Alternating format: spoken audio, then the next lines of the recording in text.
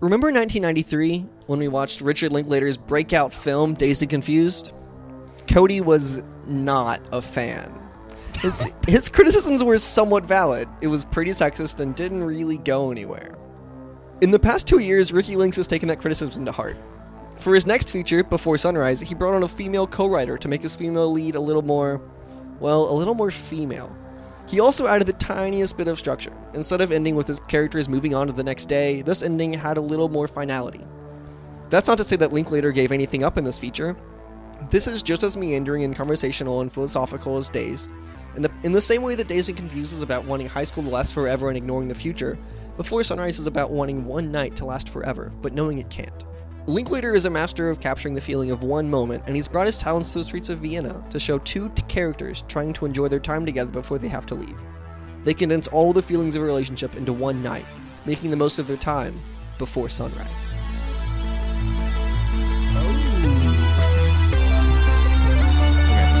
Yeah, Mark's real fucking pleased with himself.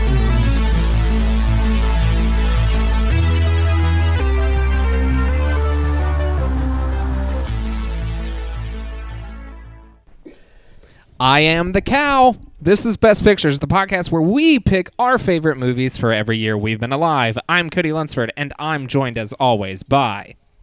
I'm Mark Wallington, and do you guys know anyone who's in a happy relationship?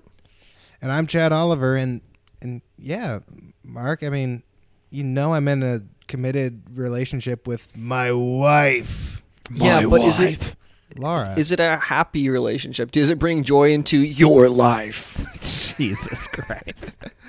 I mean, we're a happy couple. I think we lie to each other. What? Okay. There's a lot to unpack here. That's the next line, just to the be next clear. line in That's the- just the next line. Okay. Before Sunrise, but we don't have to talk about that yet. Right. Okay. So this is Best Pictures. This is the podcast where we tackle each year we've been alive. We do that by each picking our favorite movie of particular years, and then we talk about what won the Academy Award, and then we talk about what won the Razzie. This is the first episode of our 1995 miniseries. Mark has the first pick, but we're not talking about it yet because we're boys constantly on a journey. We're making a journey every week to our local megaplex, and I want to know what you boys have seen at your local megaplex. Let's start with Marcus Wallington. I went to visit my favorite animated boy. I guess not animated because it is a live action movie. Well, he's animated. The boy you is dipshit. animated. That's right. The boy is animated. There are several celebrities involved in the movie, though. His human friends. He's an animal with human friends in the great country of Britain. He's trying to boy make Peter it sound like Paddington. It's not. my boy Peter Rabbit. The anti-Paddington, if you will. Right, which is why I have no desire to see this movie because it was like, hey, Paddington, fuck off. Here's my bum. I think it's interesting. So there's been a lot of controversy about Peter Rabbit because there's a scene where he pelts a man that is deathly allergic to blackberries. He throws blackberries at that man. Deathly allergic to a cell phone. Oh, excuse me? He's deathly that's allergic to a cell phone. Oh man, I forgot that blackberries were cell phones. Yeah. It's not 2009 anymore. Shit. It went over my head. It's probably more because it's a bad joke than anything else. Yeah, but there was a growing number of people concerned about the lightness with which they take allergies in this movie. But Peter Rabbit, to be fair, is literally trying to murder this man when he's throwing blackberries at him.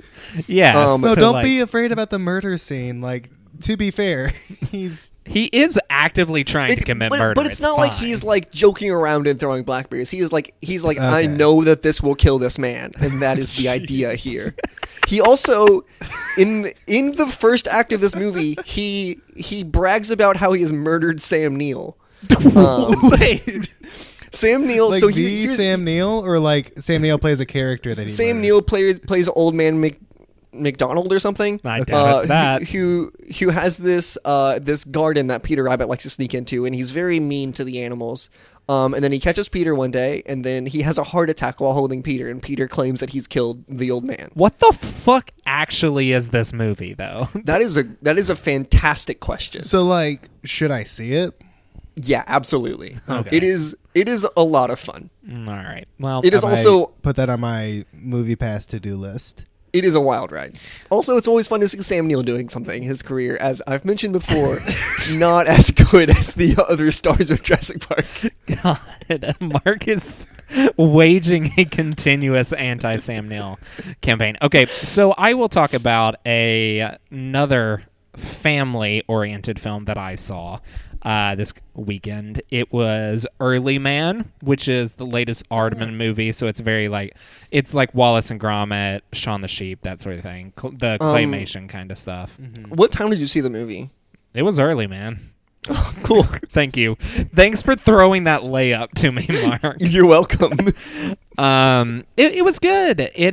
So it's about people from the Bronze Age. No, I'm going to say the Bronx. From the Bronx. It's from the main characters are from the Stone Age, right? And the Bronze Age is there, and like people are wearing bronze, they want money, blah blah blah blah blah blah. And the Stone Age people like have to like compete to win their home back, and they compete in essentially what we call soccer, what people everywhere else in the world call football.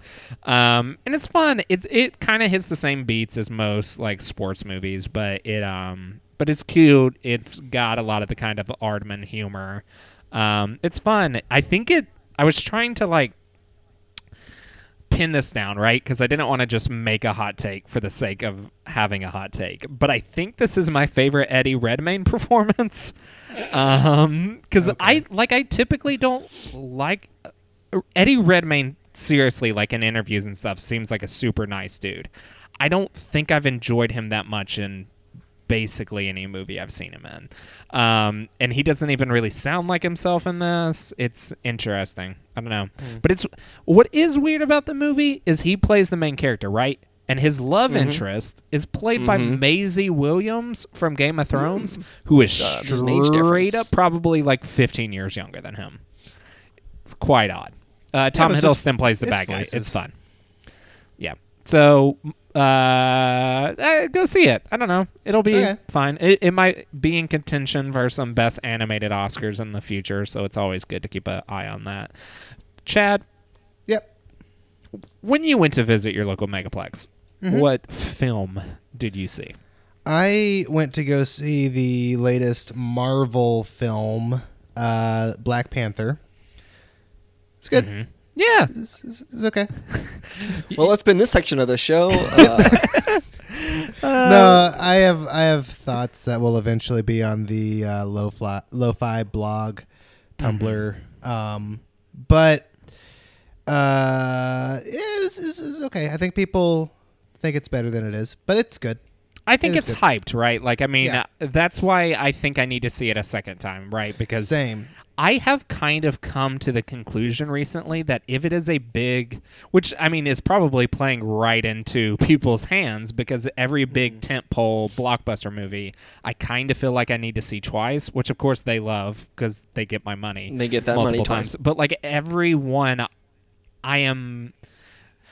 So this comes into play with like Star Wars and Marvel movies. Like every one I see, I'm so like expectant and like trying to figure out where it's going next that I'm not as focused in on the movie as a whole, if that makes sense. Like it doesn't wash over me as much. Like it's not a full experience because I'm just thinking about, okay, where are they going next? Where are they going next? Blah, blah, blah, blah, blah. So every one of these movies have improved on like a second watch for me.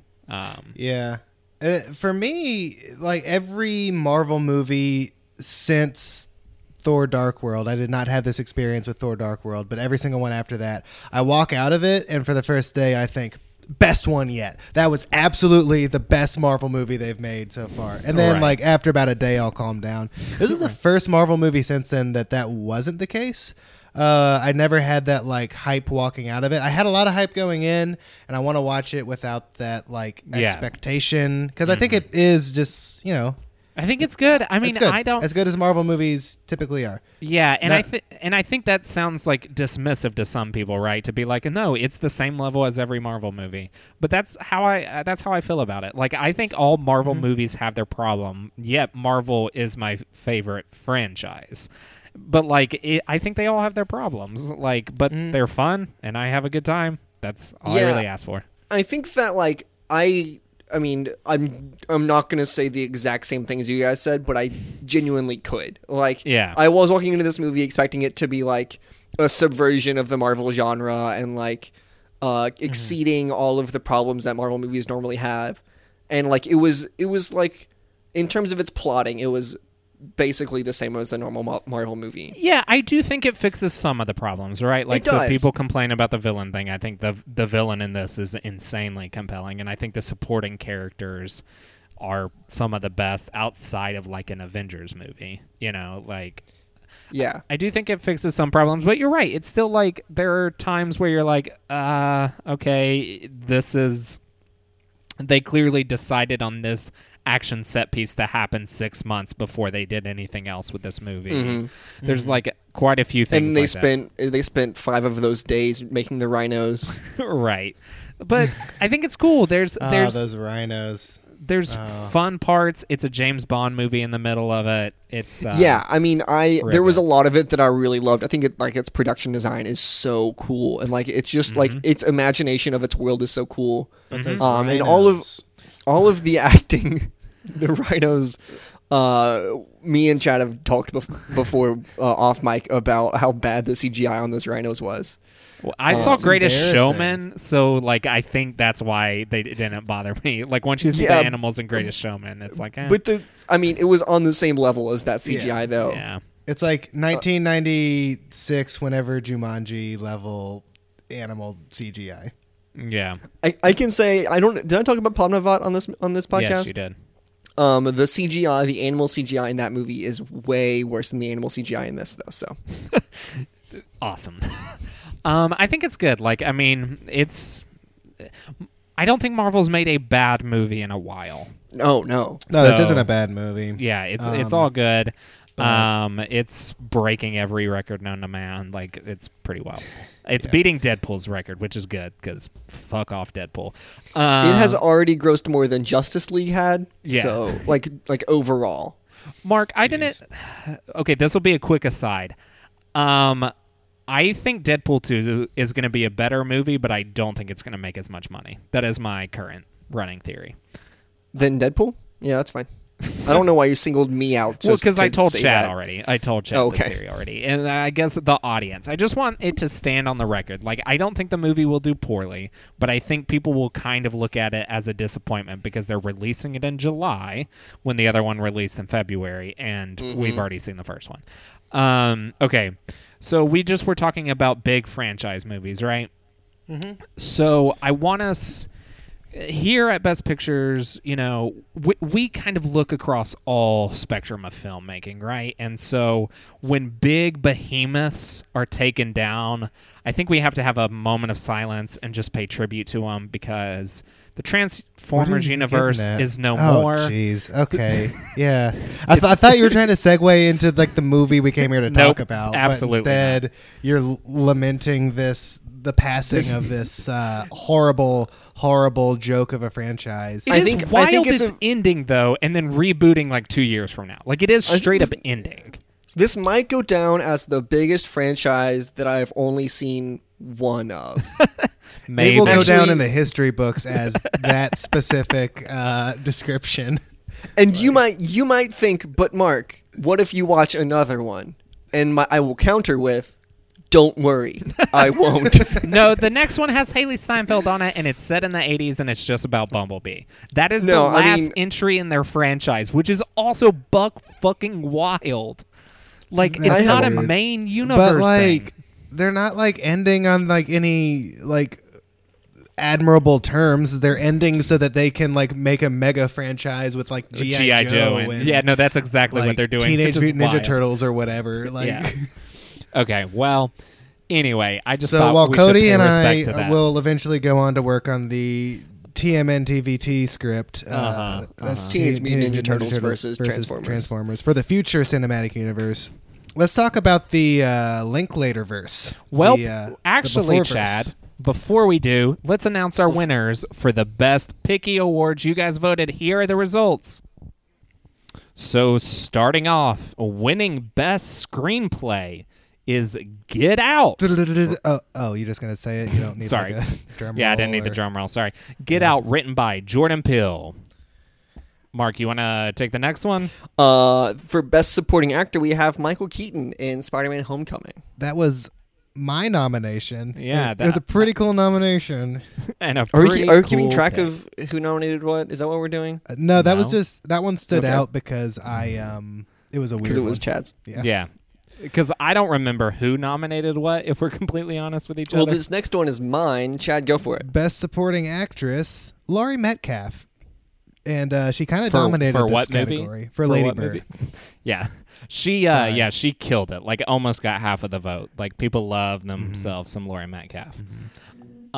So next, Best Actor. I dig this one because this dude didn't even get nominated for an Academy Award and should have.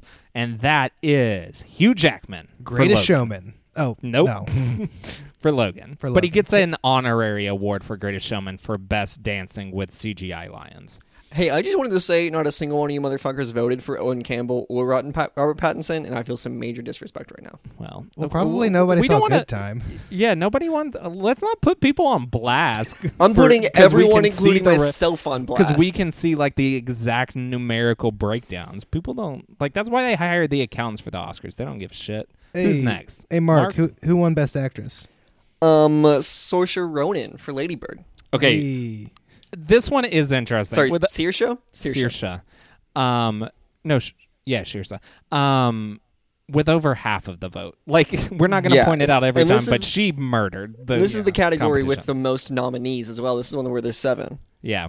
And okay. this is one where Meryl Streep has like a tiny sliver for Best Yeah. Actress. That's insane. I So know. good job, guys. Y'all are being some cool voters. Yep. Best Director, Christopher Nolan for Dunkirk. And yeah, Yeah, it's good. why not? It is the very good. most directed movie this year. Yep. It is In the most. I love that movie. Favorite movie of the year. Okay, and so now it's Best Picture. Normally, how the Oscars work, like we know what's going to win. Like we know what got Best Director, so like it's a shoe-in, right? Should we like do we know what the Best Picture is Should going we to do be. a drum roll for this one? Yeah, let's do a drum roll because, like, I mean, you guys know what it's going to be, right? Like it's always who wins Best Director, right? Wrong. Lady Bird won the first annual Best Pickies, and I personally Hey. could not be more excited. Like, I love Lady Bird. It's a fantastic movie. Good job, Greta Gerwig. Good job, Saoirse Ronan. Hey. Good job, Laurie Metcalf. Good job, Good job, Lucas Hedges. Timothy Chalamet. Hey, Good job. That's right. I'm gonna say it different every time. If any of you guys want to come on the podcast sometime, Not the people listening. The No. Unless the Greta Gerwig celebrities is the listening. celebrities talk we to. just shouted out, you could Right. probably replace me and be the new LA representation. Yeah, So- absolutely. No, Yeah. Chad, they'd go in studio with you.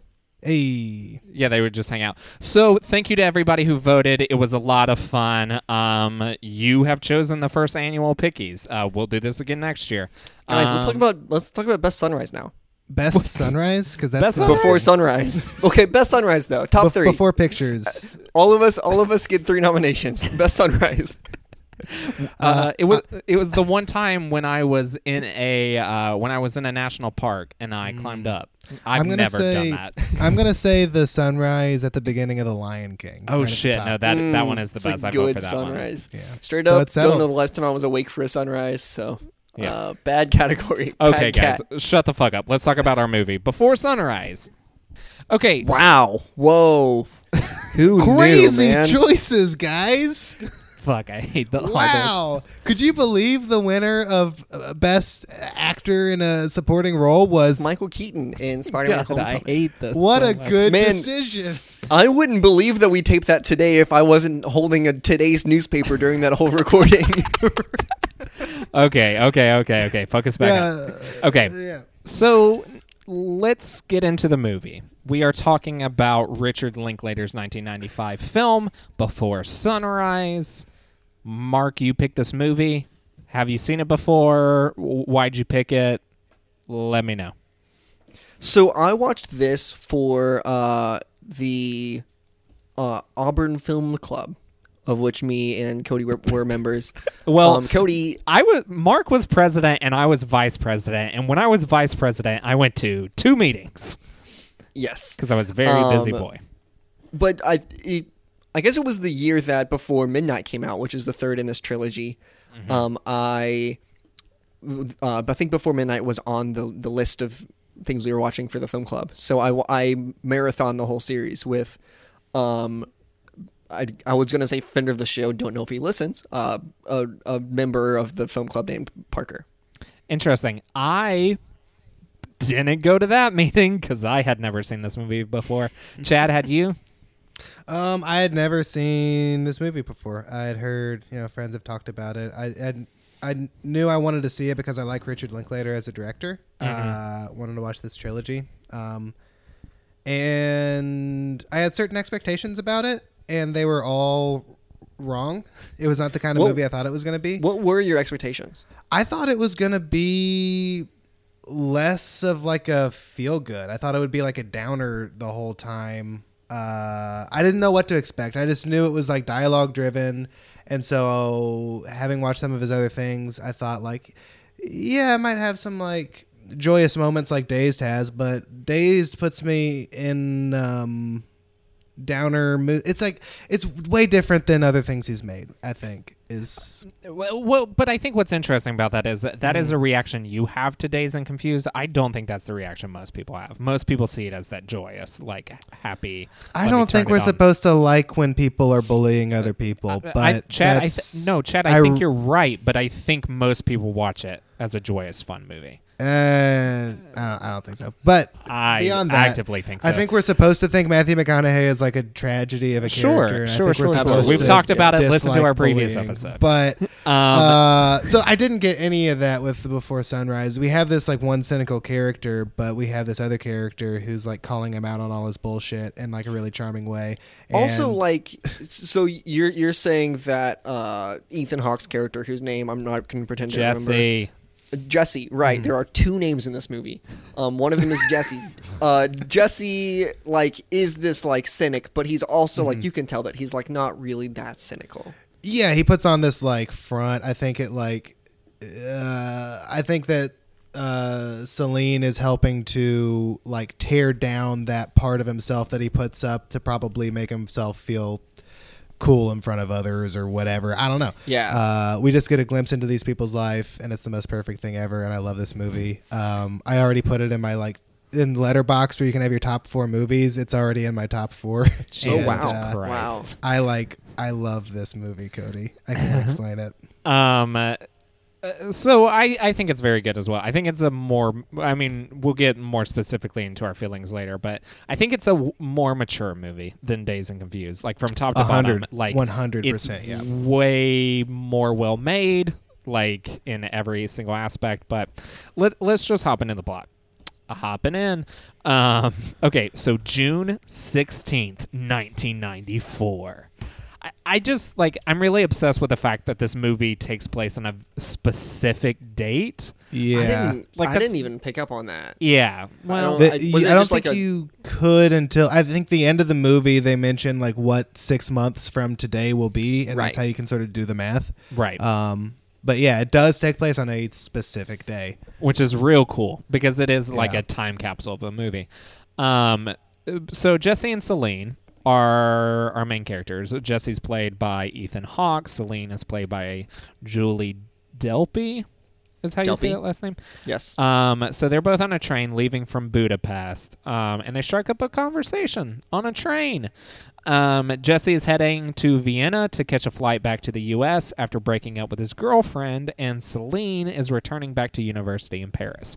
Jesse convinces Celine to get off the train with him in Vienna and spend the night roaming around because Jesse doesn't have money to rent a room. So they're just going to kick it. Right. Yep. So they kick around Vienna. They get a romantic... Can we start here? which of you would have gotten off the train with Jesse? Not me. I don't. Think, I don't mean, know. you're having this like the conversation got deep real fast. Yeah. I mean, they just started talking about. I'm trying to remember what it was in that first scene in the train that I just couldn't imagine sharing with like a complete stranger. But you're already at this like intimate level, and I don't know. He was very convincing, and he like put it in this certain way as like think of it as you're doing you and your future husband a favor. Like you're in a marriage. It's not going well. You have all these regrets about a man. Just rule me out. Like just spend a day with me. Realize I'm not that special, and then you can go about your life. And it was like, yeah, maybe. Yeah, I might go with him. It's like he's like Ethan Hawke is just the most charming guy. Mm-hmm. And also like so this is that thing about like one day you'll be with your husband and you'll be looking out back on all the former guys that could have been is like kind of the most like cynical view of marriage, but at the same time like the most romantic thing to ask someone to do is like let's be spontaneous, which sums up his character in like the most perfect way. Is this like cynical on the outside romantic, he's like suppressing the romantic in him with this like cynical exterior, and he just comes across as really charming, and I love him and I want to hug him. Yeah, so then they kick around Vienna, right? So they go to romantic spots. They have a guy write them a poem. They kiss. The first thing they do off the train is they talk to these guys and just ask them like, "Hey, what do you do in Vienna?" And then they tell them that they should go to their play, that they're in a play. Mm-hmm. One of them plays the cow in the play, right? Which is where we get the first line of the podcast. And they just don't go, and I love that. I mean, why would you go to a play in a language that you don't know? Yeah, no, agreed. I don't know, because you were invited.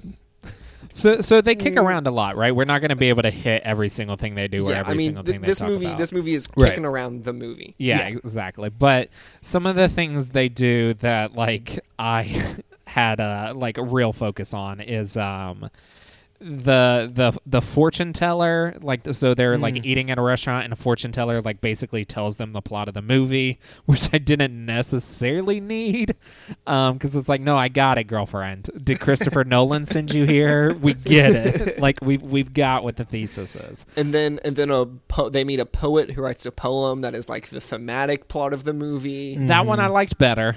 I do too. I think that poem is actually like really good. Yeah, I've never read a poem in my life though, so who am I to judge? I really like Jesse's reaction to the poem.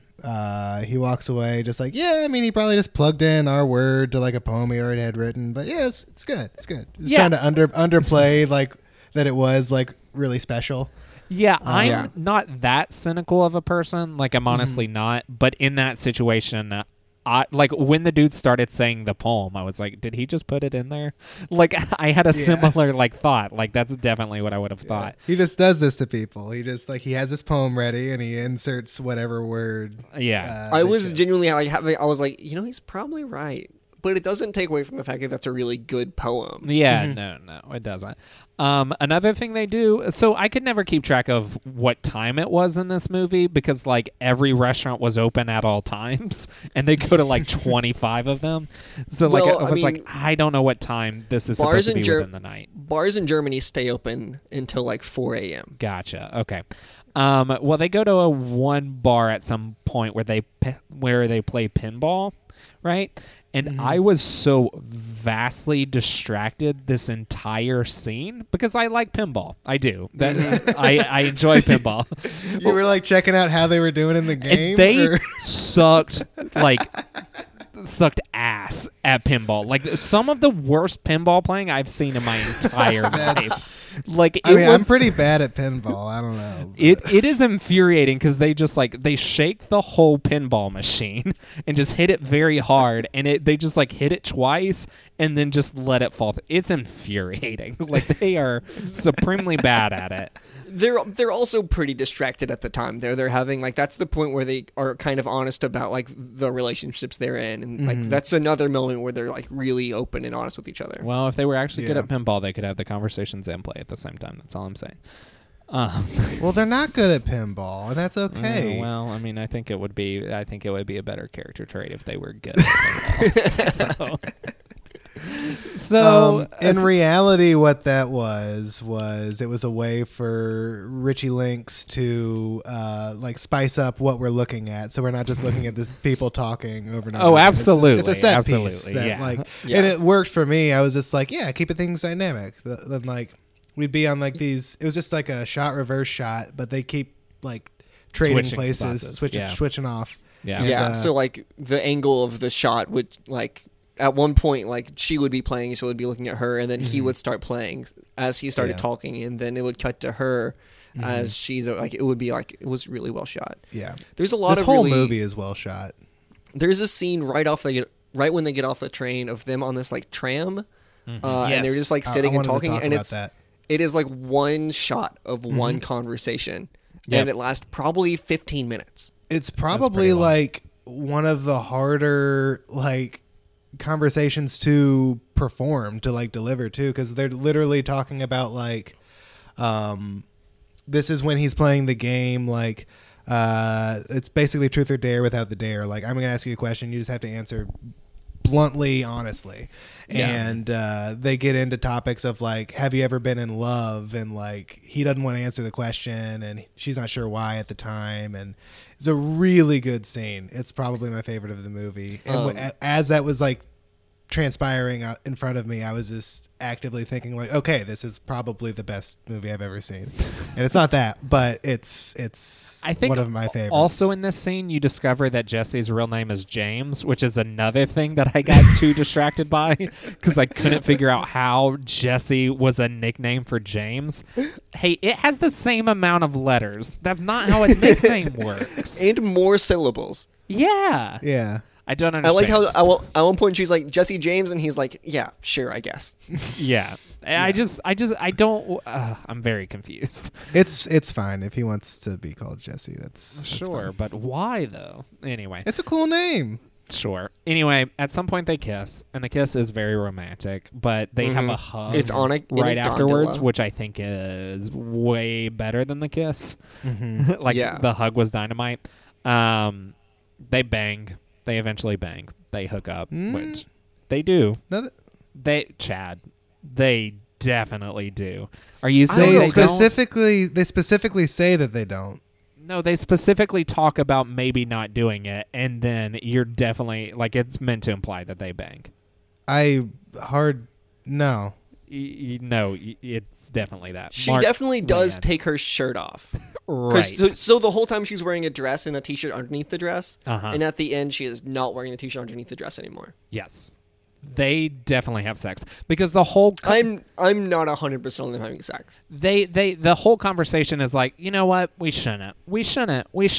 And then the whole thing is she's like, I don't want to have sex with somebody that I don't love or that it's not going to mean anything, that sort of thing. And the whole point of that conversation is she realizes, oh, it would mean something to have sex with Jesse, and then they have sex. Yeah. So there's a point in this movie where they both realize that they have to leave at some point. And they've both been through long-distance relationships, and they both are like, let's not even try a long-distance relationship. Let's have a 12-hour relationship. Right. And that's why she's like, I don't want to have sex with you if I'm not going to see you again. Right. But then they do anyway.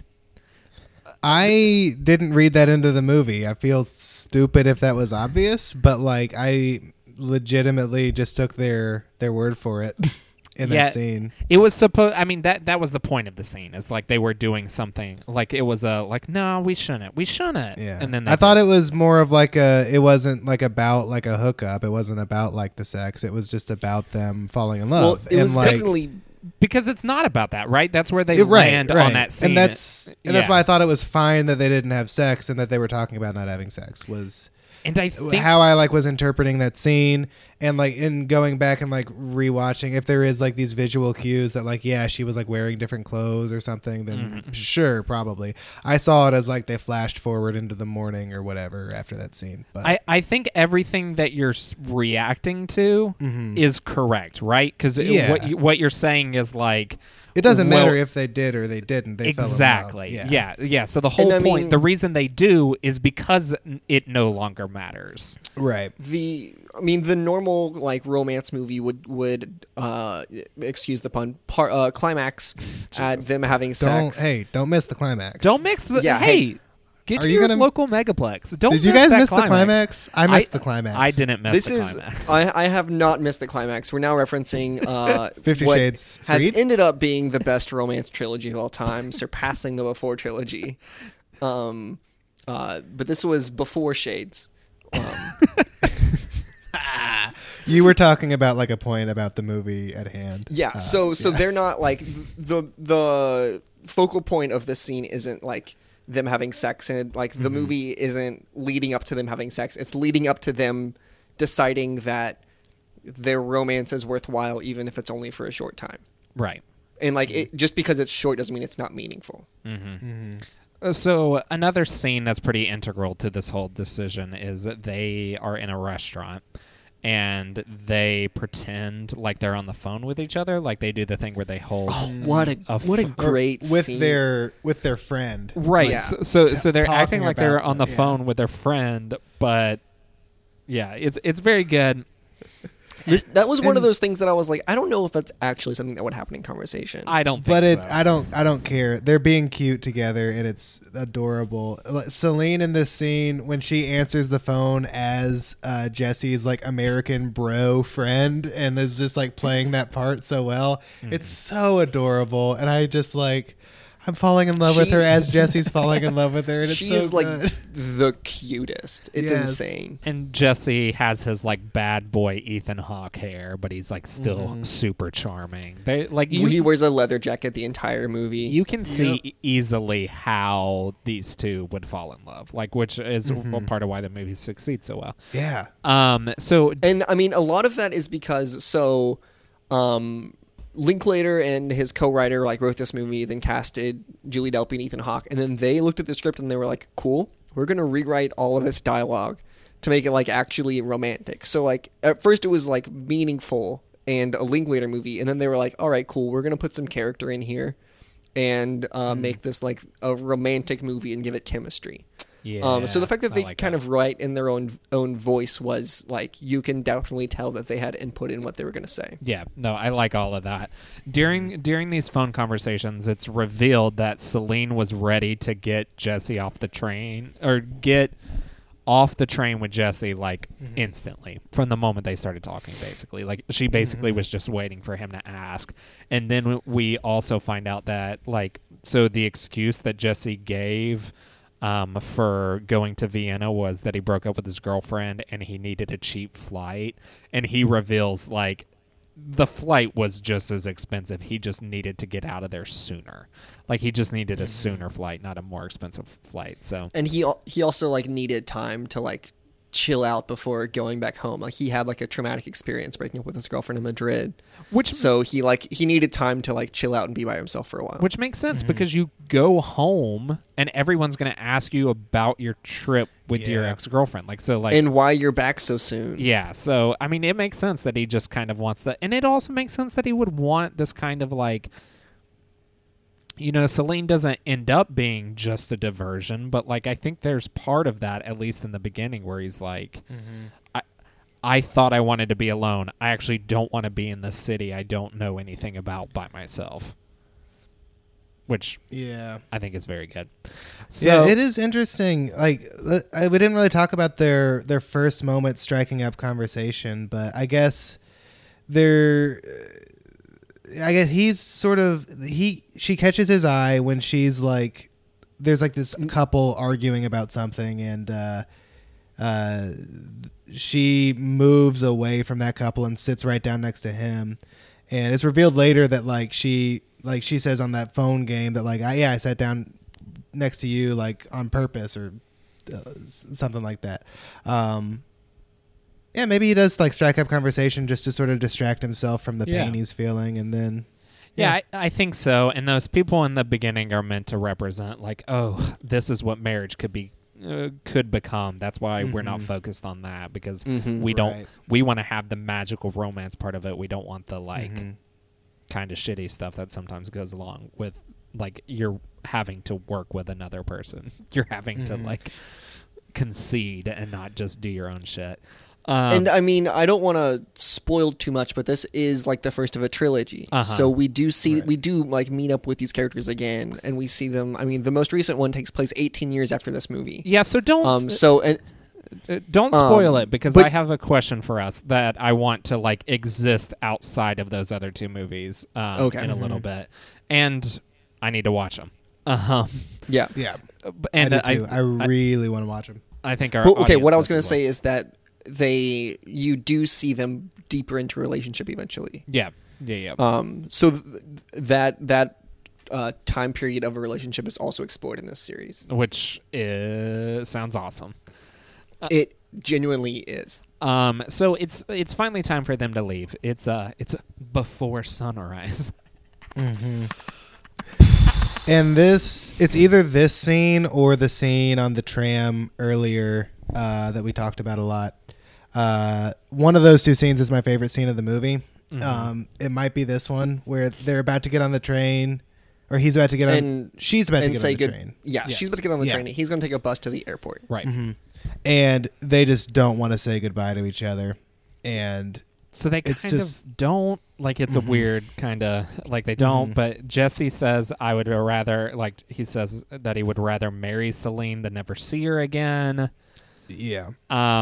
Ultimately, so they agree. They're both like, let's actually see each other again. And so they're like, okay, what about 5 years? And then one of them's like, 5 years is an insane amount of time. Right. So they're like, 1 year. Okay, 6 months. We'll be back in 6 months right here. Right. But they don't exchange info, but instead just meet in the same exact spot in 6 months. And that's where the movie ends. I love. Yeah. Okay, so that's all for the movie. Like plot-wise, it's pretty straightforward. Its moments exist more in like its conversations and stuff like that, which we can't really do justice. So we're not going to try and hit all of conversation to conversation. You could like dissect all day, but like we at the end of the day host like at tops an hour and a half podcast, right? So what I want to talk to you boys about is a bunch of questions kind of relating to this final moment, right? It seems romantic, right, to have this whole kind of like, let's meet again in 6 months, that sort of thing. I don't think I could do this, right? Like we said earlier, like I'm not sure if I would get off the train, but if I got off the train, I am the type of person that like couldn't put a relationship on pause, you know? Yeah. Like I wouldn't like to do that at all. And for people who don't know, I've dated exactly one person and have been with her for oh god, he lost count. 7 years. Man. It's going to be 7 years this year.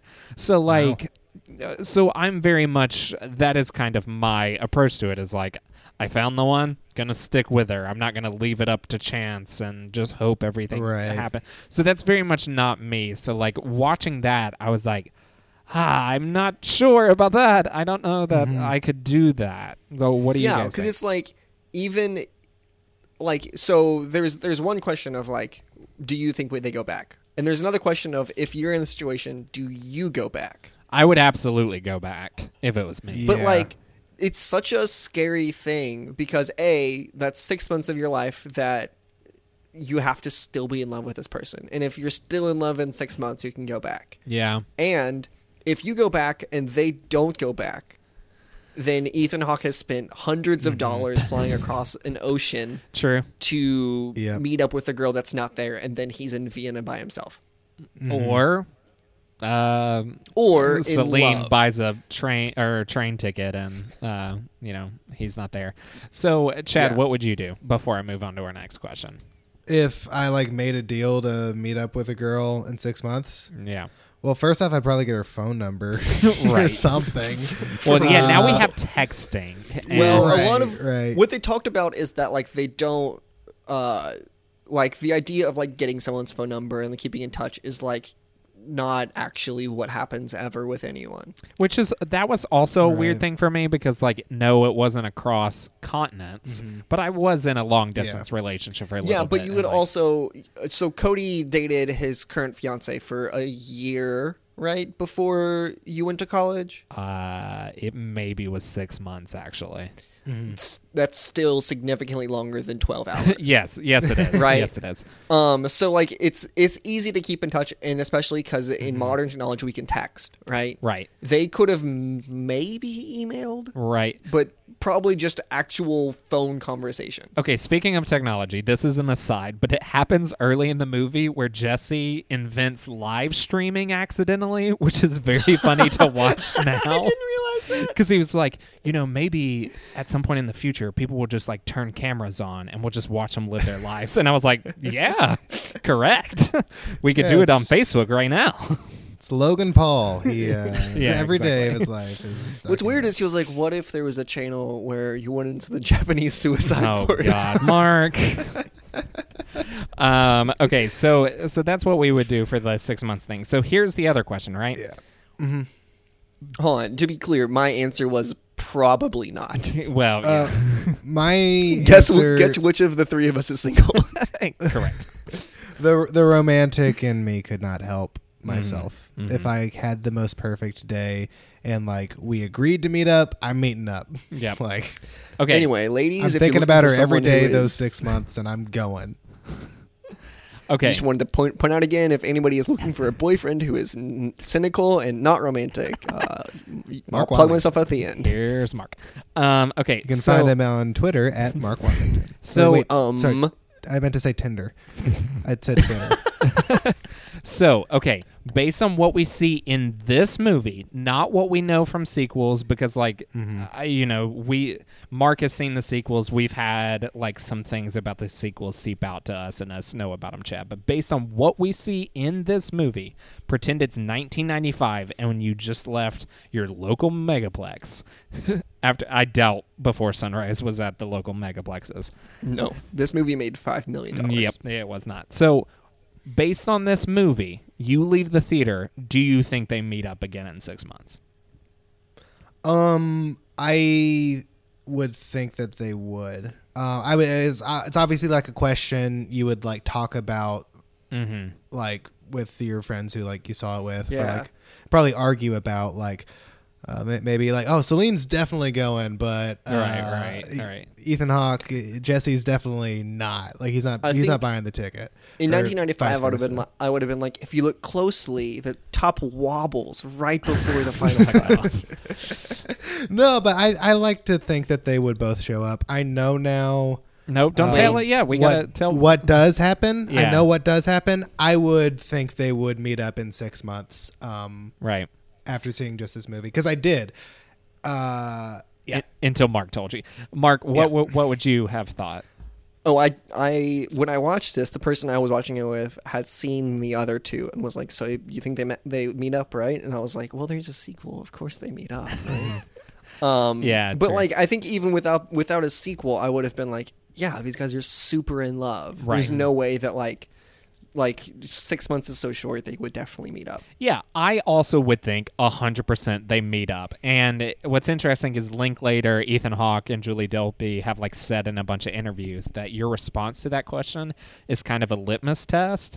Basically, your reaction to it is like, are you a romantic or not? And that they said for what it's worth, they all would think that they got back together, like they would meet up again in 6 months. Which is real fucked up, because guess what? They don't. Well, yeah. Spoiler So alert, they don't. Which you think is to yourself, fucked "Oh, up. there's a sequel. They must meet up." No. What happens is that like she writes a book, maybe even about this, and like he runs into her on the street again, Yeah, like and then five, and then like 10 years, 5 years, something. 9. 6 years, I think. I think it's 9 years. Is it 9? It's Okay. 2002 when it comes out, so that would be 7 It's years. 7 years, We yeah. were all around it. But I think it takes place 9 years later for real. Maybe. And it is actually it's. This takes 04 place is in when this movie 2004, comes out. 94. Anyway, yeah, so they like run into each other. And I don't know if neither of them went or one of them went. Don't like- tell Well, me don't one tell way or us the other. that part of it. 'Cause Did you we'll hear watch the it. part where I said I don't remember? Yeah, no, we did. Well, but yeah, so- if, so- if it comes to you, don't remember. And it is 9 years later. It was 1995 to 2004. Okay. And the plot synopsis says 9 years later. So Okay, in your got it. face, I'm right about things. Cool. most of the What's time. interesting is in '96, Linklater said in an interview like, "Oh yeah, me and Hawk and Delpy all think that they meet up again." Right, and so they're true romantics or whatever like Mhm. that. That's the whole point. So Yeah, I think no matter what happens in the movie, because obviously I guess they don't. I think that both characters in the moment believe that they will meet up, but then absolutely, life yeah. gets in the way for one or both of the characters. I guess I haven't seen the second movie, Right. but I'm really looking forward to seeing it. Probably immediately after we stop recording, because I'm obsessed with this first movie and I have to finish the trilogy. right, I remember the second one being good. I think the third one is like another level though. apparently. So I was looking online. The second is the one that a lot of people claim is the best, which is interesting. Really, I mean, I don't really remember much of the second one, but the second one is a lot of like talking about what's happened since then and talking about why they individually didn't go back. Interesting. So this movie got 0 nominations at the Academy Awards, which I mean, yeah, it has a budget of $2.5 million. It's okay, but Yeah, an it was a absurdly different small time. movie. It was a yeah, different time. because that doesn't really matter anymore. But you're right. Like, yeah, it. But it's interesting because this one feels more of a Oscar movie than I think Dazed and Yeah. Confused does. Especially because Mm-hmm. I mean, we've been watching Oscar noms for the years we've been going through, and like Yes. Sense and Sensibility and the British one, Four Weddings and a Funeral, And Babe. are both like Babe was nominated this year. no, but I'm saying I didn't that like know that. Yeah, we'll The save it for Oscars- our Oscar episode. But yes, Babe got nominated. What the hell? it's George Miller, dude. It's a very good Fury Road movie. guy. I think it might be better than this movie. Babe! Anyway, like, Chad's broken. The pig? Yes, the pig movie. Yes, the pig. Focus up. What I was saying though is that How? like the, Chad, focus up. You just sold me Babe as an Oscar-nominated movie, and the most perfect film I've ever seen before sunrise is not. Have you watched Babe recently? No, I mean, it's been a few years. Yeah, Babe fucking rules. I had never seen Babe, and I turned it on because, like Mark said, I've been trying to watch all the nominations. So when we get to our Oscar episodes, I know what I'm talking about. And I was might like, be getting shit, it mixed this up with rules. Charlotte's Web. I'm not sure. Okay, so Charlotte's Web is not as well made. Babe is Yeah. like, it's weird how good that movie is. It's strange. Anyway, what All were right. you trying to say, Mark? I was trying to say that the Oscars are big into romances at this time. with Exactly. Sense and Sensibility, but like those are like really true romances that have a happy ending and like are like deeply plotted. Right. I think this is way better than Sense and Sensibility. Agreed. Also, way better than Four Weddings and a Funeral. I like Four Weddings, but this was a lot I better. did not. Anyway, I mean, yeah. but on that note, I mean, like this has essentially, I mean, it has a plot, but it's such a loose plot. It's just basically the plot is an excuse to have like some of the best dialogue in the world you've ever heard, with some of Yeah. the most like charming and wonderful performances you've ever seen. So like the plotting's not great, the ending is ambiguous, so it's not your classic romance, I guess. Yeah. is your Yeah. point. That it makes sense it wouldn't get the same kind of attention. It's really less of a plot and more of like a framing device. Yeah. Yeah. So, do you guys have anything else to add about, speaking of the plot, any of the plot elements of this movie, anything that we kind of missed? Like we said, they talk a lot, and it's all a lot of conversations, and we wouldn't do it justice, so just watch the movie, but I just didn't know if there was anything else you guys wanted to add. Well, here's just like sort of a discussion point, I guess. At times, this movie definitely made me laugh, as it's supposed to. Like, you know, these characters are like getting to know each other. They're making each other laugh. They're being adorable and cute and funny together. My wife, when we were done watching this movie together, she said, like, why don't more people talk about this movie? It's like my favorite romantic comedy I've ever seen in my entire life. That's weird. Is it? a romantic comedy? No, it's not. It's not like it's not You've Got Mail, obviously, but is it just the best of a genre? Could you fit it into that genre? No, I think it's just a romance movie with jokes. Like, I mean, Yeah. it's a similar thing of like that might not be a good example. Ant-Man. Oh, you're about to say Ant-Man? 'Cause Yeah, that is Ant-Man kind of like a is comedy. kind of a comedy, but you want it. You It's want it. Paul Rudd leading like Shrink Yeah, Boy. Yeah. Okay. Sure, but you wouldn't say like Avengers: Age of Ultron is a comedy. You would just say that's a No. superhero movie with jokes. Yeah. So I mean, I like, think that. Go ahead, I Mark. mean, the rom-com structure is usually like a couple gets together, there's a misunderstanding, they break up due to misunderstanding, and they get together because man tries hard enough, right? yeah. And Yeah, that's this your- doesn't. That's your bare this bones doesn't- structure. Yeah, of I mean- a typical romantic comedy. And this doesn't fall anywhere near into the like the structure of a romantic comedy or into any of its tropes. And it's not like it's trying to avoid those tropes either, though. Right. It's not trying to avoid or overcome tropes. If it is a romantic comedy, it's like by accident. Like Linklater didn't set out to like make a romantic comedy, but he at the same time made, like, we watched this on Valentine's Day and it was like the most perfect movie to watch on Valentine's Day. Oh, yeah, I Just can imagine. watching a movie about people falling in love, and it's like the most beautiful thing. IMDb calls it a drama romance, which I 100% would agree with. Like, yes, Yeah, there are I mean- funny moments. I never thought it was a comedy. I never is a laughed out loud. It is a comedic romance, and I felt sad enough Yeah. after it ended that it was not Fair. a comedy. Yeah, Yeah. It's not a comedy.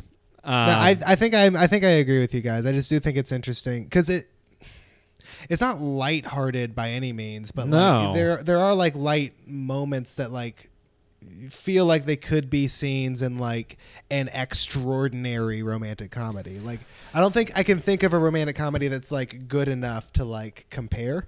But yeah. I mean, but there's Big light- Sick. Yeah, Big Sick's pretty Big good. Sick is like the romantic comedy that I would point to as like overcoming those tropes and like Yeah. being really smart and going beyond romantic comedy. But it does like it acknowledges the tropes of a rom-com. and it's still up and down is a comedy, you know. Just Yeah. because something Yeah. has light moments doesn't make it a comedy. Like No, I Jurassic think Park I- has light moments, you know.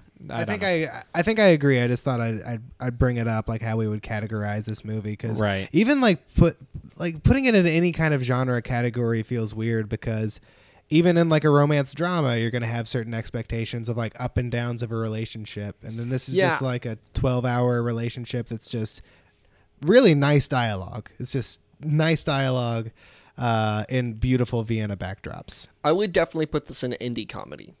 No, not Or, comedy. sorry, indie romance. Yeah, Indie yeah, romance. Yeah. Yeah. Because independent movies are much more open to like Yep.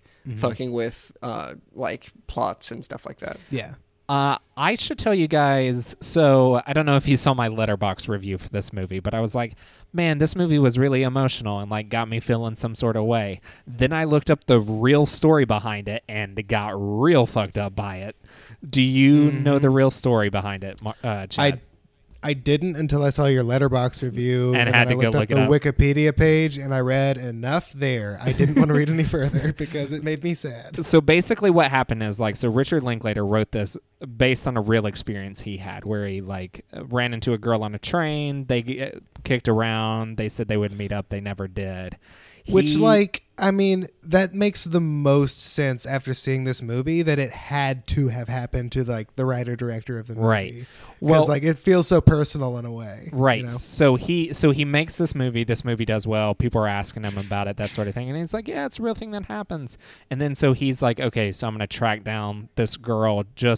I think he was already like married or something at that point. So it wasn't like for romance. He just was like, I should track her down since this movie is kind of about her. And then found out she had died 2 years before this movie had come out, which Well- is a real sad twist of things. He didn't know that she had died until 2010. Okay, so it So- took a while for him to like find out and that sort of thing. But she had died 2 years before this movie even came out. Mm-hmm. Which, like, I love the idea of like her seeing the movie and like Exactly. realizing it's about her, and that's like such a touching sentiment, and then to know that never happened. It's too real much sad. for my heart. It's too much for my heart. I can't handle it. Yeah, it's real It's sad. it's also sad that like he met this girl and like, if the movie is to be believed, like fell in love with her overnight and then had no idea she died. Yeah, exactly. It's Yeah. heartbreaking. So like Jesse is talking about like when you're married, you have all these like people you think about in the past that you could have been with, and like one of those for Richard Linklater was dead and he had no idea. Yeah. Jeez. Yeah. I mean, when you put it like that, it's just. I want to stop talking about this. It's a real bummer. Because it's making me sad. So okay, we've talked about it all. So now I need to know y'all's thoughts. We're not going to vote it against anything because it is Mark's pick for 1995. We haven't picked anything yet, so it's going to stand as the best movie of 1995 until we vote. Next week when we discuss my movie. I keep getting Is the it order yours wrong. or is it mine? We'll talk about it. It's Okay, I Cody's. thought it was mine. Well, I thought it was yours too. It is mine. Okay, It's Cody's. So, so what are y'all's overall thoughts? Like, did you like this movie, etc.? Yeah, I mean, I already mentioned it's on like my top 4 on Letterboxd. I have like a lot of hype about this movie because of like a recency bias that I acknowledge is real. But I think it's by far my favorite Linklater film. I can't wait to watch the rest of the trilogy. Yeah, I'm like obsessed with this movie right now, and I can't stop thinking about it after having seen it. It'll be like almost a week ago that I've seen it now. Yeah, and I can't stop thinking about it. It's great.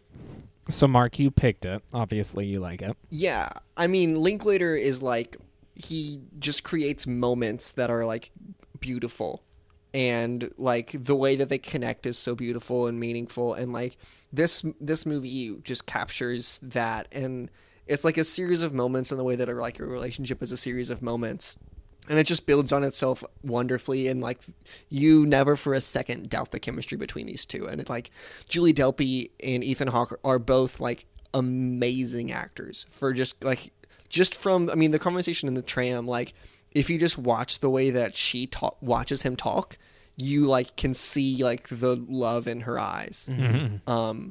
And like just like also in that shot, just like them like rearranging themselves, and like the way that they are around each other in the beginning is very much like we don't know each other but are weirdly on a date, kind of, and Right. also this date is like long as fuck. Yeah, it's 12 hours long.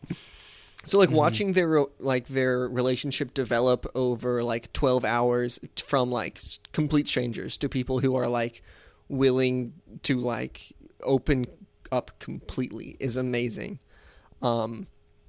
It's just like a gorgeous movie. Right. I wrote like devastatingly romantic in my Letterboxd review because like, oh shit, I'm super alone. It was my takeaway from this movie.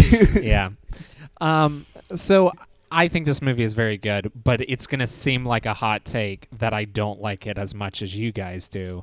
But the thing is, I still think it's one of the best movies we've watched for this podcast. That's what's Yeah. so crazy is like it's so good. I just don't like it as much as you guys do. So it seems like an insane take.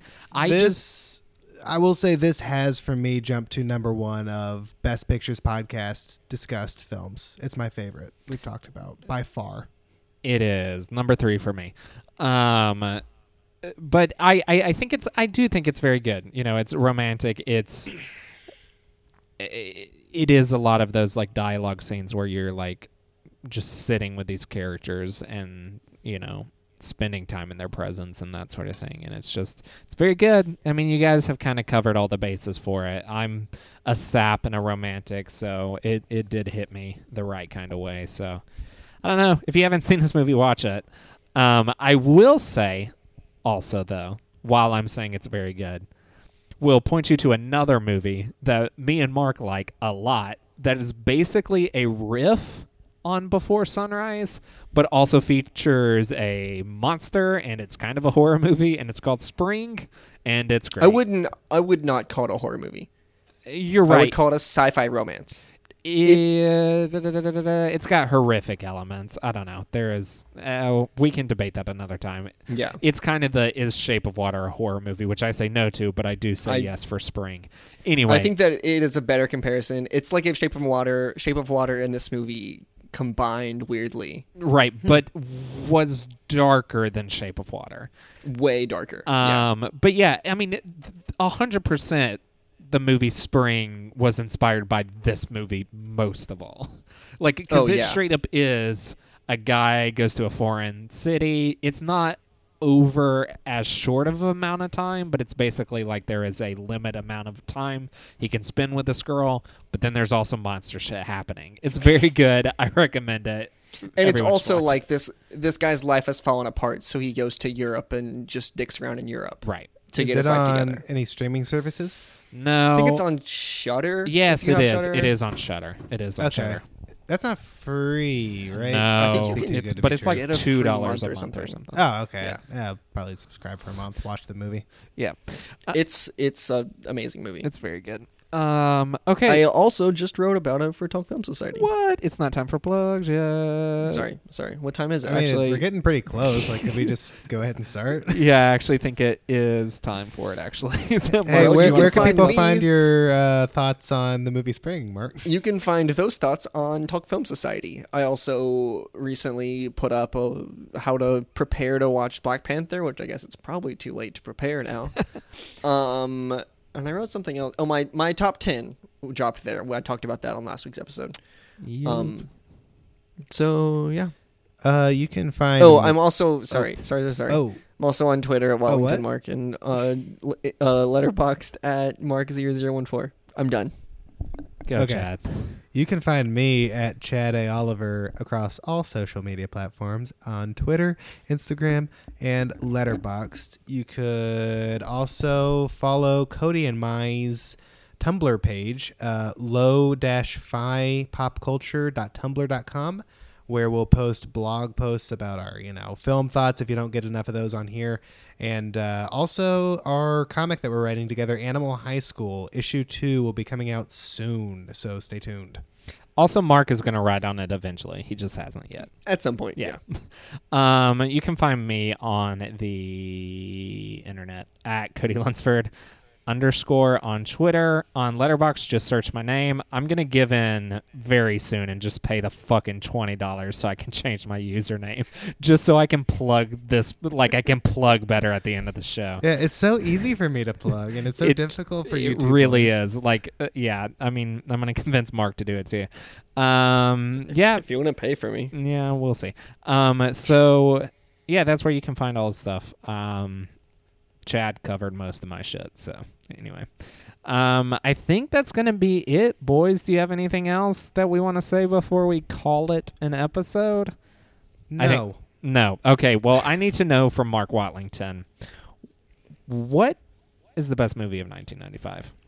Of the ones we've discussed so far, hands down, Before Sunrise. Hey, Chad. Jesus. Yes, Mark? We're going to figure this I out eventually. forgot about that. What's the best movie of 1995? The best film of 1995 is Before Sunrise. Hey, Cody. What up, fan? What do you think, random question, Uh-huh. is the best film of 1995? It is Before Sunrise. Thanks, everyone, for listening, and remember, everyone's parents fucked them up.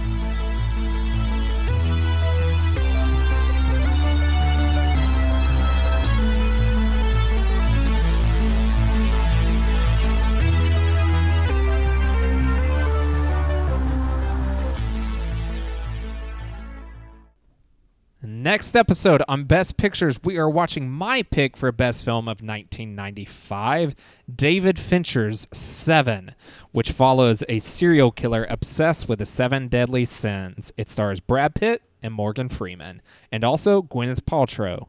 I have a question for you boys. What's in the box? In the podcast? What's in the podcast? Very good content. Unfortunately, 7 is not available for free streaming anywhere, but you can find it on DVD, obviously, or you can rent it on Amazon and iTunes.